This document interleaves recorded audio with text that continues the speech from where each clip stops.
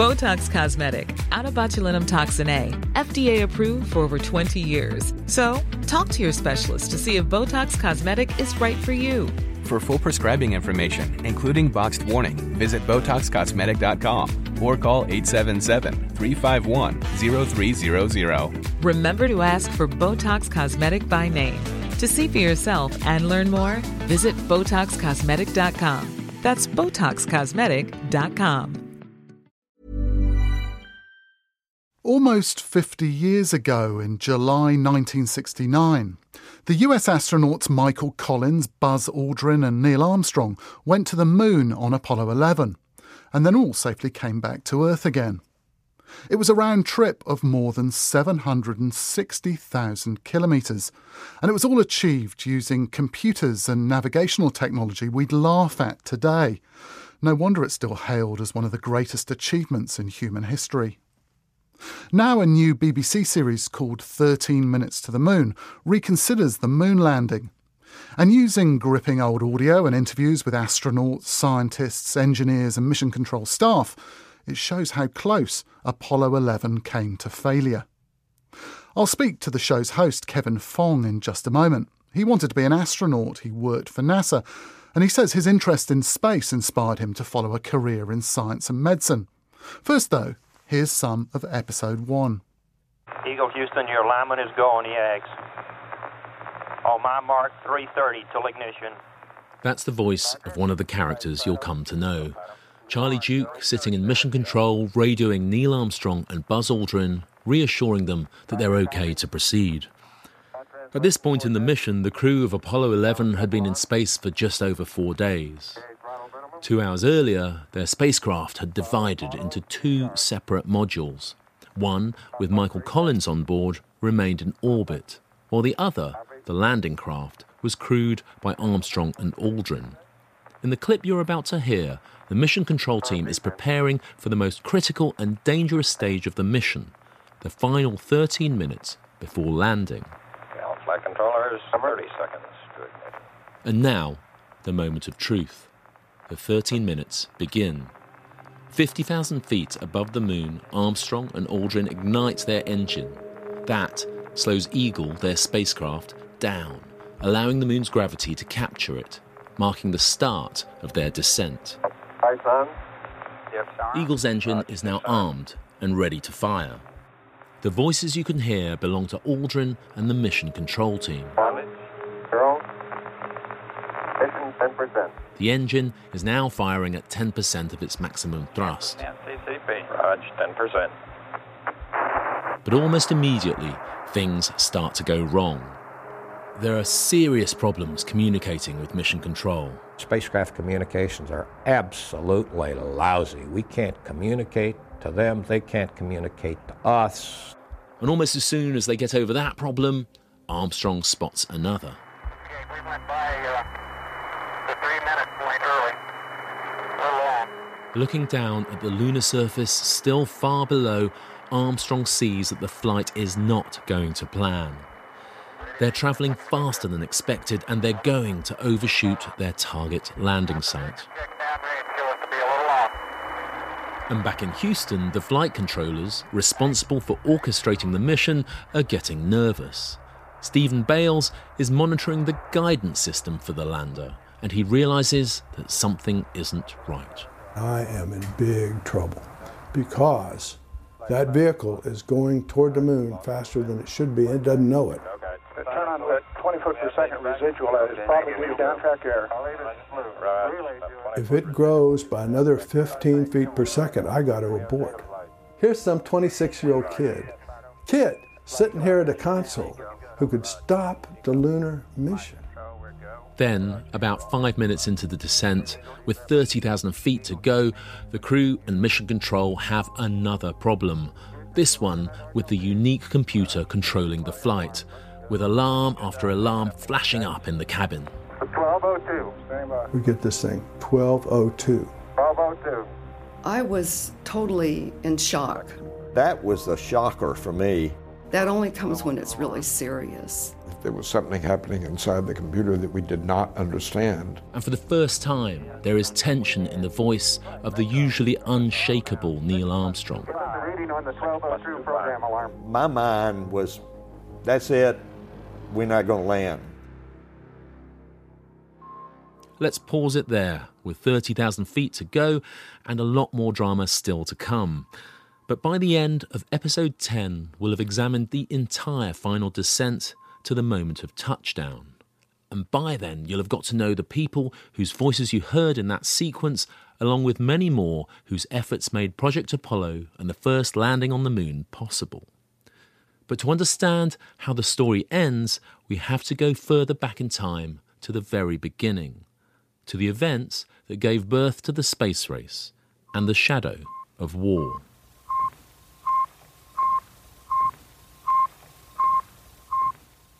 In many ways, that signal sets the stage for Project Apollo. For Americans in 1957, that was the sound of fear. Signals from Sputnik, the world's first satellite orbiting the Earth. The satellite had been launched by the Soviet Union, the United States' only superpower rival. And while there was no direct military conflict between the two, their relationship was one of fierce competition in what was known as the Cold War. With the threat of nuclear conflict ever present, the launch of Sputnik seemed to demonstrate the Soviet Union's technological superiority, and to the Americans, this was a thing of terror. Apollo flight controller Steve Bales was a schoolboy in small-town Iowa when Sputnik was launched. We were in a Cold War, we were worried about nuclear exchanges, we were worried about what might happen, because it easily could have happened. And then all of a sudden, there's this beeping ball going around above us that nobody can get to, nobody can stop. People can see from time to time. There were little broadcasts that say, hey, go out and look at this time. You can see a little glimmer of light. People tried to do it. I never could, but others did. It was, and here it was, beep, beep, beep. And then about a month later, I believe, they sent a dog into space. So not just can they send a piece of iron that can beep, and send an animal into space. And we think, are we that far behind? The sense of alarm was shared at the highest levels of the US government. Here's Robert Siemens, who joined NASA as a senior manager in its very first year, 1958. This is from an interview he recorded with the Johnson Space Center History Office. Sputnik got a lot of world publicity, and whether the Soviets had planned it or not, to this day, nobody really quite knows, but when they found out the impact this had, and then they played on it, and then they would take another step, like putting a dog in space, or they went around the moon and took a picture of the backside of the moon, and then when they finally put a man up there, when Gagarin went into orbit, all hell broke loose. That blew everybody's mind. First Sputnik, and now a man, Yuri Gagarin. This is how that mind-blowing news was reported to the world by the BBC and Moscow radio. Half an hour ago, the Russians announced that they'd put the first man into space. An announcement broadcast from Moscow radio in English said the world's first spaceship, Vostok... He is Airman Major Yuri Gagarin, an Air Force pilot, a citizen of the Union of the Soviet Socialist... Here's a Moscow recording of his voice speaking to Russian scientists as he went through space. Major Gagarin said that the flight was going on successfully, normal, visibility was good, and that he himself was feeling good as well. Some of episode 1 we choose to go from 13 Minutes to the Moon from the BBC World Service. Now, the show's presenter, Kevin Fong, wasn't even alive at the time of the moon landing in 1969, but he was fascinated by space, and of course he heard all about it and followed other Apollo missions as a child. He's now an anaesthetist, but he once applied to be an astronaut and also worked for NASA for a while. So I asked him where he'd rank the Apollo 11 moon landing on the list of our greatest human achievements. I mean, it's without doubt one of the, if not the most impressive feats of exploration in the history of our species. You can't say otherwise, really. No one else has done that. No human being has ever travelled faster or further And it was really a watershed moment in history, which saw us come together as a crew of people to achieve this hugely complex task in an amazingly short period of time. So there is no question that someone once said of Neil Armstrong that he is one of the few figures of the 20th century who has an outside chance of being remembered in the 30th century. And I think that tells you everything. Because obviously it's seen as a huge achievement and a huge success. And I guess we've got this narrative that it's a, great glory for humankind and everything else. But one of the interesting things I thought listening to that first episode is it was quite close to going pretty badly wrong, wasn't it? Yeah, so we all know that Armstrong and Aldrin landed on the moon and that they were the first to do so. But most people don't really appreciate just how dramatic that final 13 minutes of descent before touchdown on the surface were. And that's why we chose to focus on that 13 minutes in the series, is because, you ask people and they say, yeah, they landed, but they don't know that they had problems with their communication, that the vehicle was running long on its target landing site, that the computer on board the vehicle, which they absolutely depended upon, was failing, or it looked like it might be failing at one point. And then when he gets down to the surface of the moon, Armstrong's got seconds of fuel left. They're counting down 60 seconds, then 30 seconds. And in Mission Control, everyone listening to it, including Charlie Duke, who was someone we spoke to, who was an Apollo astronaut who was in Mission Control talking to the crew at that time, said, I thought that's it. We're not landing on the moon today. We're done. There's too many problems. And yet they still succeeded. And that is the remarkable story. What did you find in researching the show that surprised you the most? Because you're obviously knowledgeable about the area and you've worked at NASA. Were there things that you were finding out that you just had no idea about before? Yeah, absolutely. And for us, it was an epic road trip. And all told, we were in the United States nearly 5 weeks, in separate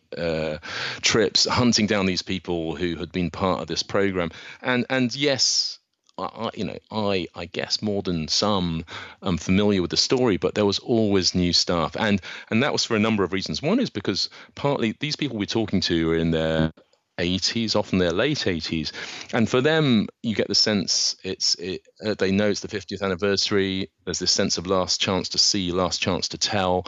And so I think some of them were telling stories in a way that they haven't told before. And that was a great joy and a great privilege. But also there's so much story that actually when you dig as deep as that, you start to uncover it. And for me, one of the standout moments was my understanding of one of the lesser-known missions, that the story of which we tell during the podcast series is Apollo 7. And Apollo 7 is the first time they fly any Apollo vehicle into orbit. And yet we don't celebrate it. People should remember that crew the way we remember Alan Shepard or John Glenn or Yuri Gagarin, but kind of embarrassed about them because they're said to have, I guess, misbehaved a little bit during the flight. But that mission happens 21 months after 3 NASA astronauts are killed in the Apollo 1 fire.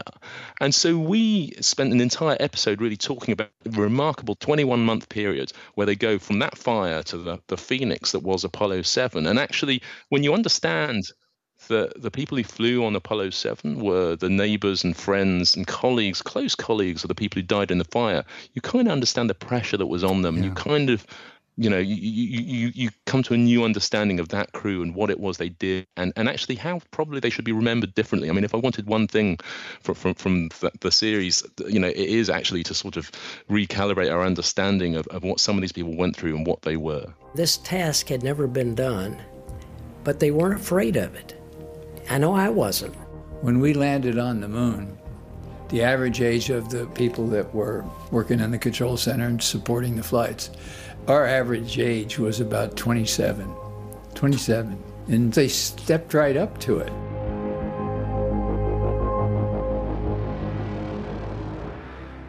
I think that one of the really surprising things I found was that the people controlling the mission in Mission Control were so young. That's right. And that was one of the things that struck me the most. One of my favorite interviews was with a guy called Stephen Bales, and he was a flight controller, and he's like the Luke Skywalker of the whole story. He grows up in Iowa in the United States, which is sort of a farming community, and he's a typical boy. He goes outside, stares at vast skies, at stars, and dreams of space, watches Walt Disney movies about space, and finds his way to the big city to Houston, to NASA, works almost as a T-boy. He's given tours to VIPs through Mission Control when he starts there, but works his way up through the ranks.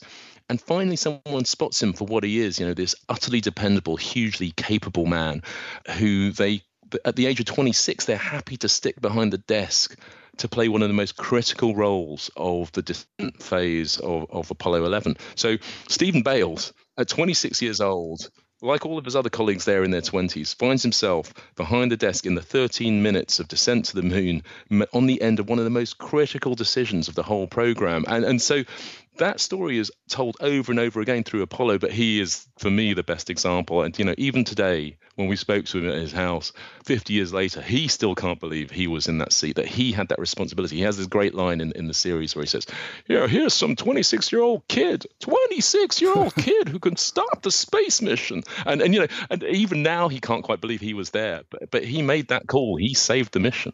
One of the things as well that I thought just really elevated, and it's so powerful, is all the audio, the audio between Mission Control and the astronauts. Low level, 60 seconds.